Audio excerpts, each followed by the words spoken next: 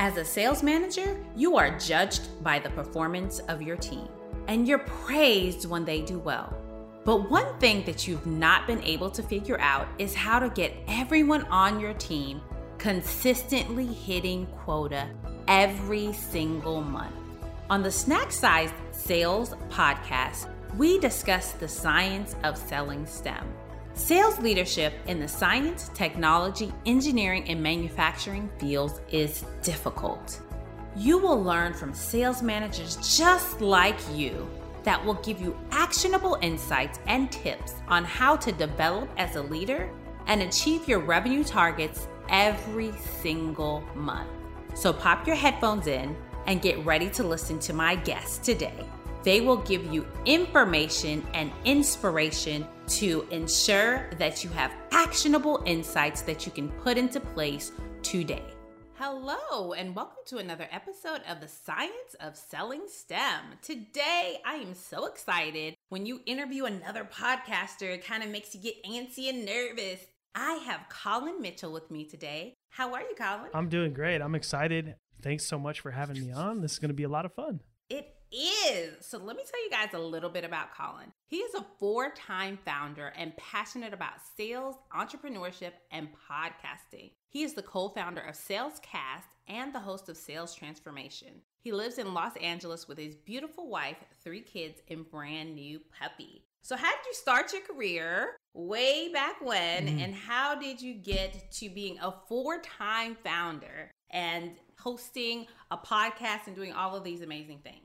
Yeah, so my sales journey started, I think around 2008 or so. And, for me, I was a not very responsible, sort of troubled young adult. I grew up, poor, raised by a single mom. My dad was never around. Nobody told me school was important. I barely made it through high school with the skin of my teeth, so there wasn't like a ton of opportunities. There wasn't a lot of doors open for somebody like me. My first job was moving furniture, and I literally had to beg my stepdad for my first sales job. I knew if I didn't want to live the way that I grew up, like check to check, struggling, food stamps, you name it, that I needed to get a sales job. I seen, that he was doing well and people around him were doing well. And he didn't really trust to put his neck out there for me. So I think I had to ask him at least a dozen times, please just give me a shot. And I finally got that first sales job, So you've heard a lot of sales stories. Typically they go hey, I went to school for this thing, didn't work out, didn't enjoy it, so I got a sales job, right? And sales is typically everybody's fallback or plan B. For me, it was the only door open. It was the only thing that, was available for me. So I made the most of it. And that first sales job was your typical boiler room, hitting the phones, hundreds of dials a day, not a lot of training, but I just made the most of it. I was the first one in every day, was the last one to leave every day. And then I came in on Saturdays to get my list ready, send proposals, and do all that sort of stuff. So, a lot of times we don't really talk about how sales can really change the trajectory of your life. And so you really talked about your story where sales was your way to really kind of get out of poverty, to kind of break the cycle. And you're like, this is all I got. It's sales or nothing. So you put your everything in. So as a young salesperson starting out, knowing that this is what I have to do to eat, what kept you going every day? Yeah, it's interesting. I mean, I recently was thinking about it, and it was I feel like sales saved my life. Without that first job, that first opportunity, I don't know what I would be doing, honestly. Having a house, a family, you name it, starting companies, it literally changed the whole trajectory of my whole life. And what kept me going is I didn't, a lot of people have these passions as a kid, or they want to go to school for these things. And I didn't really know what I wanted to do. I just didn't want to be poor. That was it. I just didn't want to struggle. I wanted to just have a little bit of money in the bank, a little bit of comfort, be able to enjoy some things in life without feeling oh, I can't afford this. At that stage, at 20, I guess I was 21 years old, that was it. That was all I wanted to do. I didn't have a lot of responsibility, didn't have a lot of bills. I could just get in, put in the hard work, grind it out. And that kept me going. And then I started to see a little bit of success. And I was like, wow. Then I really started to enjoy it. And then, I worked my way up to the top of that company within a couple of years, and then went into getting my first VP of sales position after that. You just didn't want to be poor. I mean, Like literally, it was just as simple as that. I don't want to be poor. Yeah. A lot of times when I'm working with sales teams, I always say, okay, you got to set a personal goal. Like, why are you working so hard? Are you trying to pay off a student loan? Are you trying to go on vacation? Do you have kids in private school? Like, knowing why you're working so hard, because we know sales is not the easiest job out there. Yeah. That helps you stay focused, and it helps you make those calls continuously. Okay, so you worked your way up, and then you became a VP of sales. Yeah. So what were those first moments like as a VP of sales for you? Oh, it was tough. Like, so just to kind of go back a little bit, at that first company, they promised me that I would manage a team. You know, most successful sellers think, hey, the next best step is to manage a team. And anybody who's maybe in that place right now, like really think about that, because not everybody is built to manage people. And a lot of times you don't even really know what you're signing up for. I was not a great manager. I was your typical successful seller to managing a team, you know, and thought everybody should sell like me, you know, which is not true. Everything, like you mentioned, right? Everybody has something different that motivates them. And there's a big misconception that sellers all have to be money motivated. And it's not true. It's really not true. There's only like a really small percentage of like people in general that are actually money motivated, which is a whole nother conversation, because all the comp plans out there are built around everybody being money motivated, and it's just not the case. So yeah, I struggled. A lot of my story, a lot of everything that I've done, I've been able to accomplish is like hands-on training, like, well, doing well, learning, and, you know, making a lot of mistakes and failing and figuring it out and pivoting and, you know, iterating. And that's kind of just how everything has gone for me. So I learned how to manage people while managing people, which I don't recommend. And, you know, I'm not sure how many years ago that was, but it's still the same today, right? Like, yeah. I'm learning on the job. I don't really know what I'm doing. But I want to really talk about that, how people are motivated, because I think that a lot of times from the outside looking in and inside looking out, they're like, you're a salesperson, you're in it for the money, right? Yeah. And at certain times within our career, yeah, maybe we are in it for the money. But I can remember when I first got into sales, I kind of like you, I was like, I want to pay my debt off. Right? Like, I want to be debt free. And ever since I paid everything off, it's like debt free plus but the house. That's the only debt I ever carry. And it's because with a sales career, it's like, okay, I'm making a little bit of commission, and so I can put a little bit of here and put a little bit there. But there are people that I work with now, and they're like, my boss didn't tell me good job for closing the sale. And they're like, but you just made $10,000. Why do you care? But my boss didn't tell me good job. Yeah. Right? And it's like, people are motivated differently, and really understanding how each and every person on your team is motivated is so, so, so important. Yeah.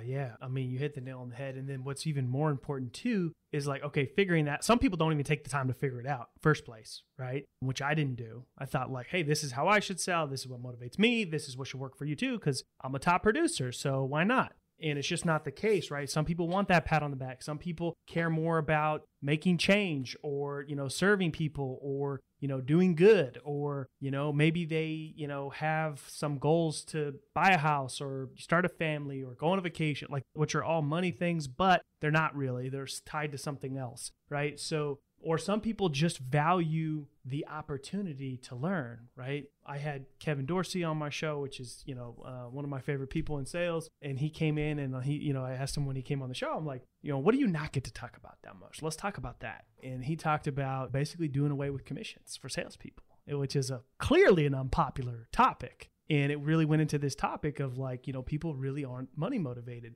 And, you know, he was at a company that sold snacks as a service, and he was having to compete with SaaS companies for talent that had these big comp plans that he couldn't compete with. And people that, you know, went to work for him valued the opportunity that they got there more than the money. And so that's, you know, kind of, you got to know what is important to people, number one. And then number two, you also got to check in with that, because it changes. You know, what your new hire on day one said motivates them may not be the same thing the next quarter, 6 months, the next year. Like, things can change, circumstances change, people change, you know, so you got to check in and say, hey, is this still the, you know, destination? Is this still the goal? Is this still the runway? Has the runway changed? Have we made a turn here? What's going on? And then how can you best, you know, support and serve them? Absolutely. I mean, I agree with everything you said 100%. and really having the way that you as a manager are really impacting the people that are working with you is that, hey, every single day, every single month, every single quarter, we have goals. There's something that you're working for in January, but by December, it might be different. And I, as your leader, as your coach, I need to be in tune to that, right? I need to understand if you just had a tragic family emergency, and because you're in sales, everybody knows that you have deep pockets. So they're always running to you saying, hey, can I borrow money? Can I borrow money? And maybe that is what you're working for, to send money back home, to help your parents, right? And so I think that companies, as they think about this year that everybody's pegging as the great retention, figure out what each person needs. Because this is one of my favorite phrases. I like to say salespeople are humans too. Because at the end of the day, I say that because a lot of times it's like, nope, you are just a checkbook. And I don't care. You fit into this box. You've been here 1 year. This is your comp plan. Go ahead and go on, right? One of the companies that I worked with previously, if you hit your number that month, you could take your family out to dinner and you could just expense it, right? It's just like small things like that. Yeah. So tell me, when did that light bulb moment go off for you? Because you said when you first got into leading a team, it was horrible. When did it click? Yeah, through just testing different things and following different people and reading books and podcasts and really just self-educating myself more about, sales and sales leadership, and realizing that everybody ticks differently, right? And, we talked about a lot of different examples. The biggest thing is creating an environment where there's good communication and transparency. And I think so many leaders lack that transparency of like just telling your team what's going on with the business. I mean, you don't have to tell them the nitty gritty details of like everything, but a lot of times, and I can say, honestly, I learned by mistake, sometimes changes happen and your team feels a little bit like it came out of left field. Like that's, hurts the culture significantly. So good communication with your team is key on, sort of team level and individual level. And then also like creating space for them to be honest with you about what's going on. Because sometimes, if you haven't built a culture around that from the beginning, it's a little bit more challenging to like start to try to transition to more honesty and transparency and being authentic and things like that, because they're kind of like, oh, I don't know, this is different. This is not, how you were before. What's going on here? So the key is because sometimes people are scared to speak up. Like they won't necessarily want to tell you the truth because they don't know how you're going to receive it or if they're going to be punished or whatever the case is. And there's some more interesting things that people value today. Like we mentioned some things, but some people just value being able to work from anywhere or being able to, so many companies today try to control what you do on social. And it's like they want to be able to have their own personal brand and not feel like, that's an issue. They may want to have a side hustle and not get crap from it from their boss. Like there's a lot of different things that people value today where they will take a job where the culture allows them to have that sort of autonomy and creativity and things that they do, as long as they're getting the job done, that they have the flexibility to do those other things that really light them up as well. Quality of life. I mean, that's what it really boils down to. I read an article recently and somebody turned down a job that was going to pay them like $75,000 a year more because they had to travel. And their current job, they just work from home. And after the past 2 years, they're like, I actually really like this. I like not having to go anywhere. I mean, I've been working from home for like 12 years. So I am 100% work from home kind of person. And so some of those, like, it's the small things, right? Like, how are you treating your employees? And like, even a small thing like, do you have a company credit card or do I have to float you company and expense everything? Like those are the things that people are so focused on these days. Yeah. I mean, and even with people who necessarily don't work out, making sure they still had a good experience and, exited in a respectful way. I mean, I had somebody that was on my team where it didn't work out. And like, he sent me a DM like a couple weeks ago, just like, hey, I know it didn't work out, but thank you so much. I learned so much. And now like I'm in this job and I'm doing great and I just got promoted. And it's like, those things are important, like caring about the people on your team as human beings and not just as a seller. Yeah, salespeople are human too. So one thing that's been kind of getting under my skin lately is I see a lot of people on, social media, LinkedIn, Twitter, whatever, and they're appealing to the sellers, right? Nothing wrong with that. But they're telling the sellers how important it is for them to invest in themselves and them to do this and them to do that. And me, because I always focus on the sales leader, I'm like, no, it's the sales leader. Let's help those sales leaders get stronger so they can build strong sales teams. So you mentioned investing in yourself. And so when you were at that point and you said, I have to do this for me because my company isn't going to do it, what were some key, whether it's books or people you follow, what were some key things that you did to really level yourself up? Yeah, I mean, a book that I really love by a good friend, Larry Levine, is Selling from the Heart. Right, it's a great book. And then for anybody who is looking for I'm trying to see if I have it handy. This is like, if you want to get your sales leadership MBA, this is the book you need right here. Revenue Harvest by Nigel Green. This tells you exactly, how to build a team, how to culture, hire, plan, execute, get everybody rowing in the right direction. I've read this multiple times. So Revenue Harvest by Nigel Green is like for anybody who's like maybe new to sales leadership or maybe struggling in sales leadership. That's the go-to book to get your sales leadership MBA. Sales leadership MBA. I wish they actually had those. We're not there yet. We're not even getting a Bachelor of Science in sales yet. So maybe one day. I've heard they have sales courses in college these days. I don't know how good they are, but I have had one person on the podcast that actually took sales courses and did sales competitions well in college. So yeah, the thing is that those courses are taught by those lovely professors who have lots of academic background. Well, it's the equivalent of the sales trainers that are professional trainers giving the training, but they're not really a practitioner. And it's like, okay, when's the last time you actually did anything other than teach this stuff?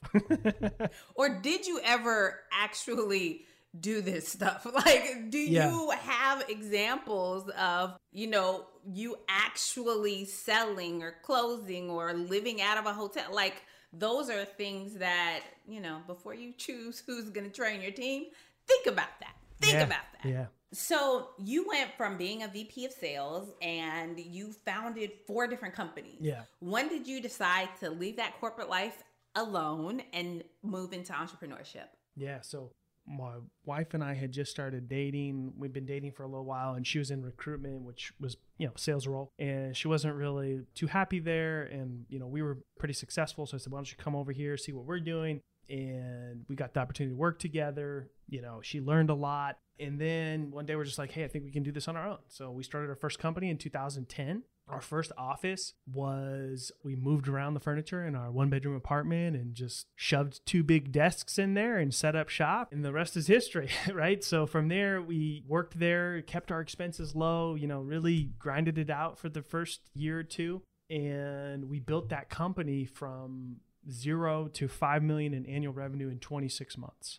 Wow. Yeah. And we spent $0 on marketing. We got our first office and outgrew that office and really just recruited great sales talent and trained salespeople, mostly all outbound sales. And, nothing fancy, $0 on marketing, some good hires. And it was all fueled by an outbound sales team, $5 million in 26 months. Wow. There's something about salespeople starting companies. I do think that sometimes, you focus only on the sales and maybe not the execution, but you do know how to close business, right? And that is one thing that is so key. Oh, yeah. Sales cures all, right? I mean, there was definitely lots of things that did not go smooth in that period. I mean, scaling that fast while trying to learn and figure out things like managing cash flow and payroll and benefits and HR issues. And, there was a lot of parts that were not fun, but, we didn't drive 5 million in 26 months. We grew to 5 million in annual revenue in 26 months. And we had a sales team of over 25 people. And, just even getting, all of the tech working properly. And I mean, there's tons and tons and tons of challenges that led up to that, right? And that's what most people don't talk about because they're like, oh, it seems so great. Like $5 million in 26 months sounds amazing. And not that it wasn't, not to take anything away from it, but it was hard. It was not easy. There was lots of struggle. There was lots of moments where, we had commission salespeople that were making a lot of money, and we sold products that were on like net terms to big school districts and government entities, and we had to pay vendors. So like even just managing the cash flow and making sure like we could hit payroll was hard sometimes. And you would think like, oh, 5 million is very successful. Yeah, it is. But there's a lot of things behind the scenes there that are not so sexy. Mm-hmm. Oh yeah. People are like, oh, you own your own company, 6, 7-figure, 8-figure company. And this is awesome. And you're like, yeah, it is nice to be your own boss.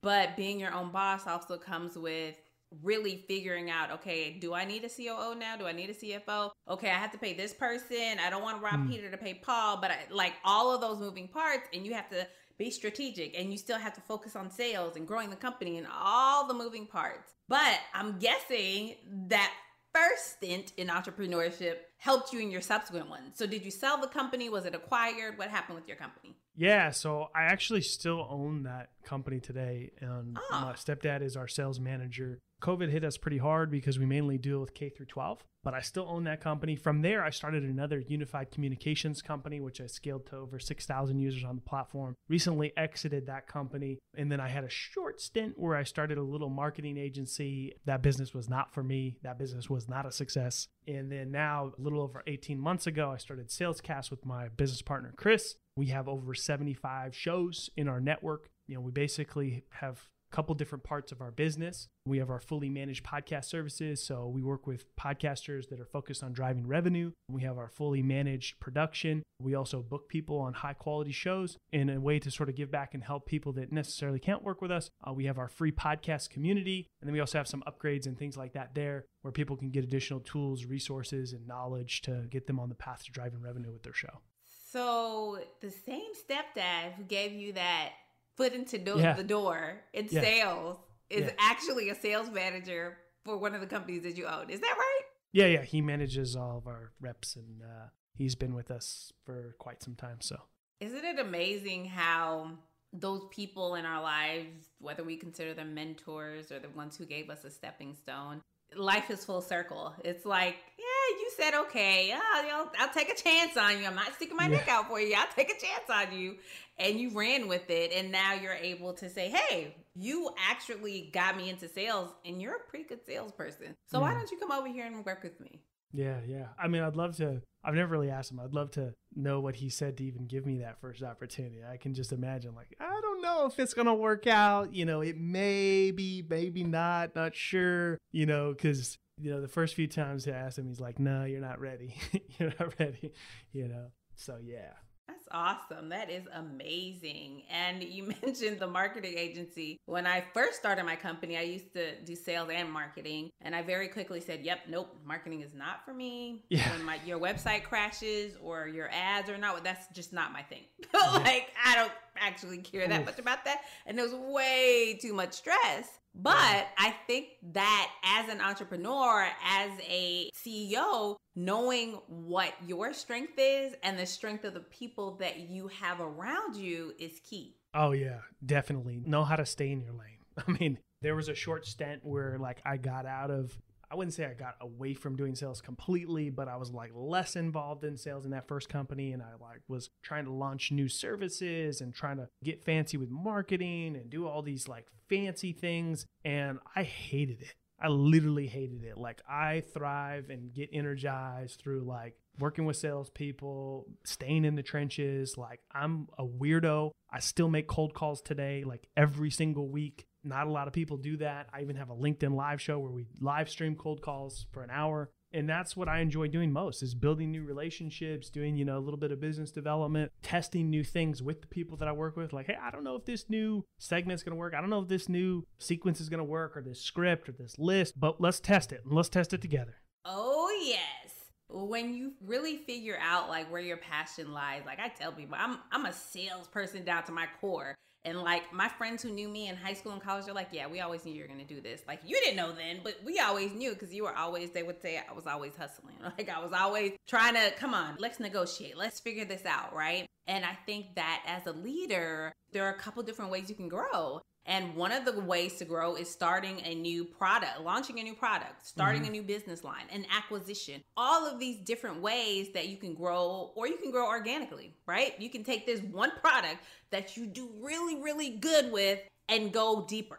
Find different places to insert it, different verticals and things like that. And I think really that is the way that a leader has to think about their business or their business unit strategically. Yeah, I mean, you're 100% right. But there's also another benefit that I think a lot of leaders don't consider when it's like, oh, you want me to like work deals or prospect or get in the trenches with my team. I think so many more leaders should be doing this. And there's one benefit that, okay, yes, you're going to get in there and say, hey, I'm willing to roll my sleeves up. So you're going to, build some credibility with your team, which is going to help culture as a whole. But then there's also you being willing to make yourself vulnerable creates a different feeling amongst the team and a different, where, allows them to see that, hey, it's okay to be vulnerable, right? Because as a leader, like you may not prospect as much as other people on your team. So chances are you probably may or may not even be as good as them. You may be a little out of practice, but the willingness to, hey, be vulnerable and make mistakes in front of them, that's going to change the relationship that you have with them, right? Because like if we go back to what we talked about earlier, a lot of leaders don't do a good enough job making it safe for people on their team to speak up or say, hey, I need help with this, or this is what's going on, or, how could I do this better? Like there's not even that line of communication where they feel comfortable being vulnerable because they don't want to get penalized or fired or whatever, you name it. And the thing is that vulnerability in leadership, like my passion, like you said, you love cold calling. That's absolutely not my passion. Like, and the thing is, we talked about training people. I teach people how to do it. And I'm like, you got to do it, but I don't enjoy it, but I'm still going to do it because I have to, right? Well, you never cold called with us then. You never done it right. I need to cold call with you guys because that's not my passion. Like I am, not my thing. But at the end of the day, the people on my team, I have people on my team who are so good at cold calling. I train like these amazing people to cold call. And as a leader, the thing is you need to know how to do everything that your reps do. You need to know how to do all of those bits and pieces. You don't have to be excellent at everything, but you should know how to do it. If they say, can you sit in this demo with me for this product? And you're like, okay, you do this every day. I touch this maybe once a week. You're the expert here, but I'm here to support you. I'm here to give you feedback. And having that open feedback loop and really talking with those reps and making sure that you're giving them what they need to really grow is so integral. Yeah.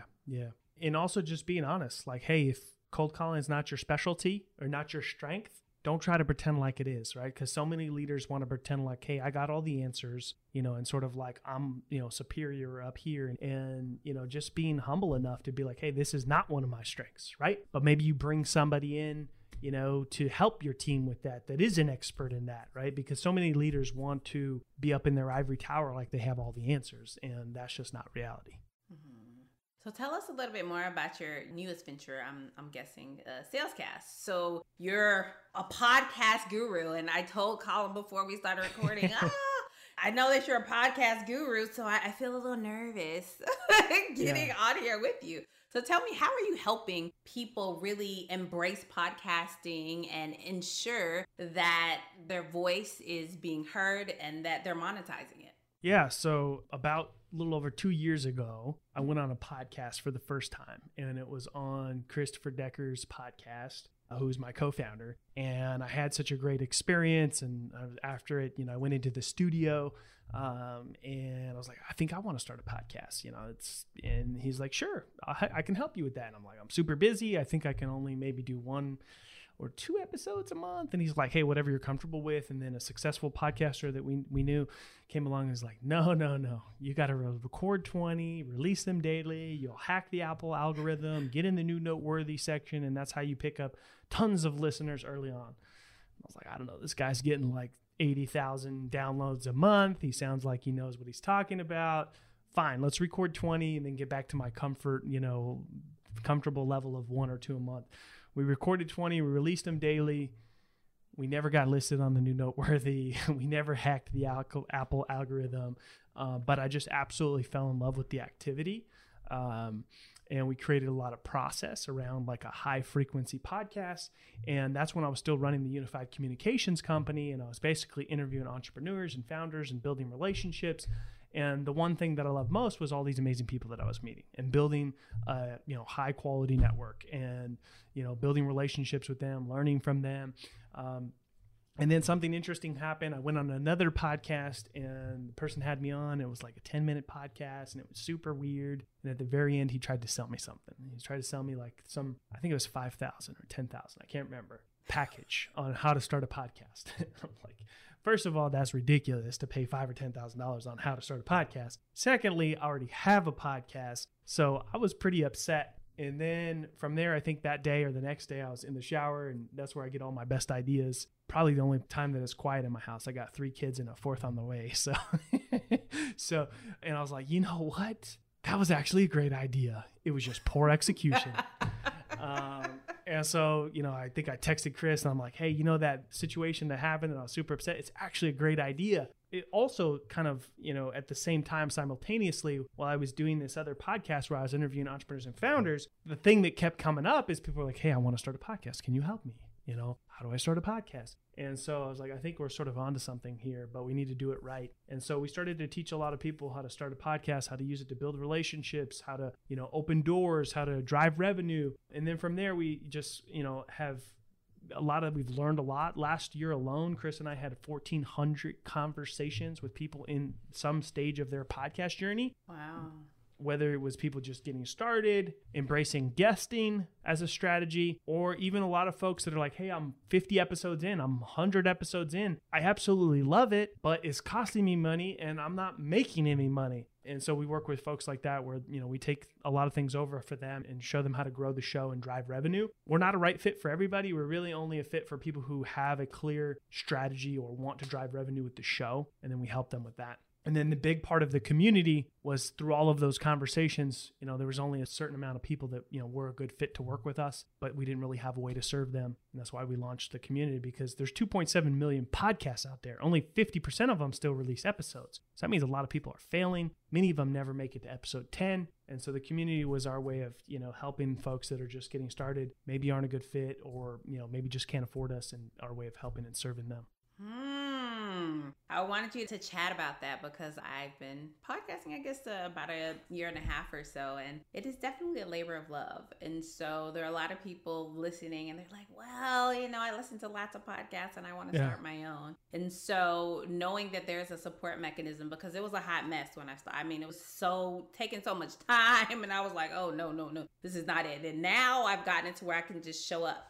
And I tell people, I just want to show up and interview my guest, and that's all I want to do. And I think when you can have somebody to help you figure out those pieces, it really makes it the labor of love, the giving back, because that's what a podcast is. We're educating people, we're helping them learn a new skill, develop knowledge, and all of those amazing things. So you shared a whole lot of things that you have accomplished in your life. And my question for you is, what is the one thing, personally or professionally, that you are most proud of accomplishing? Personally or professionally? I'm going to go with personal, and just my family. Like, I grew up raised by a single mom with a dad that was never around, so people would think like, man, this dude must work a lot. I don't. I work 8 hours a day. I don't work on the weekends. I do my best to put my phone away when I get home and be present with the kids. Sometimes I suck at it. Most times I don't. But yeah, just, I'm home 4:30 every day with my kids, spend time with them. I get to coach baseball and soccer,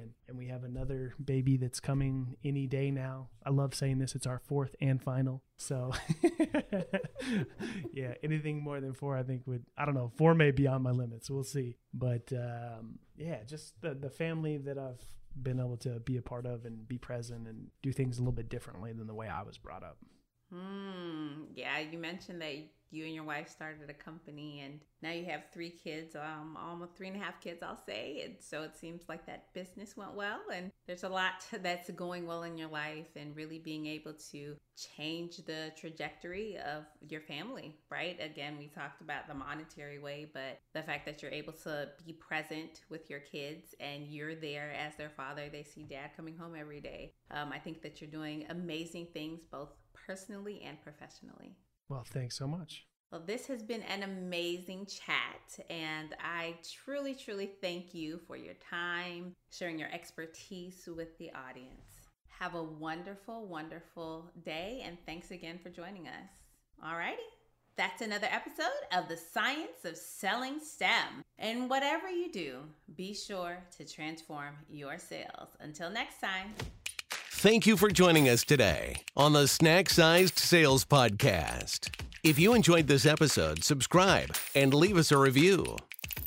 Learn how to continue increasing your bottom line by getting simplified sales strategies delivered to your inbox weekly by going to www.snacksizedSales.com. Trust me, your bank account will grow and love you.